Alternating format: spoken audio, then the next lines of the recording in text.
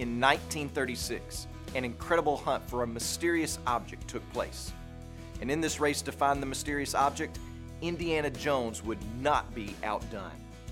After many ups and downs, the great adventure to find the Ark of the Covenant culminated with bad guys getting their faces melted off and Indiana Jones getting rewarded for finding the lost Ark.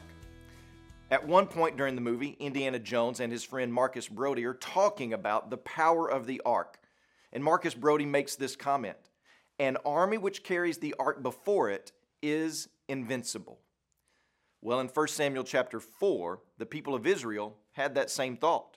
They believed having the golden box called the Ark of the Covenant go before them into battle would lead to overwhelming success. But boy, were they wrong. What's very clear in chapter 4 is the absence of any divine consultation and divine help for Israel. Did you notice as you read chapter 4 how no one consulted their new prophet Samuel, who had clearly been speaking on behalf of God? You know, after many years of having no prophet and no real word from the Lord, God was finally speaking to Israel again.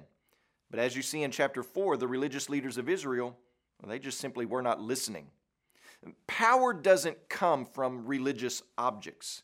But God's power and God's favor comes from relational trust and humble obedience to His word.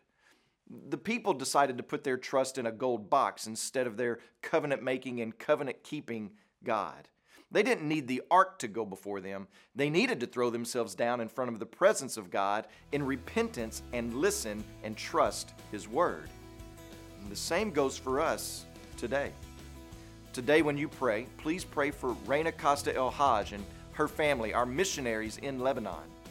And also remember the Korean Life Word broadcast that's heard in South Korea.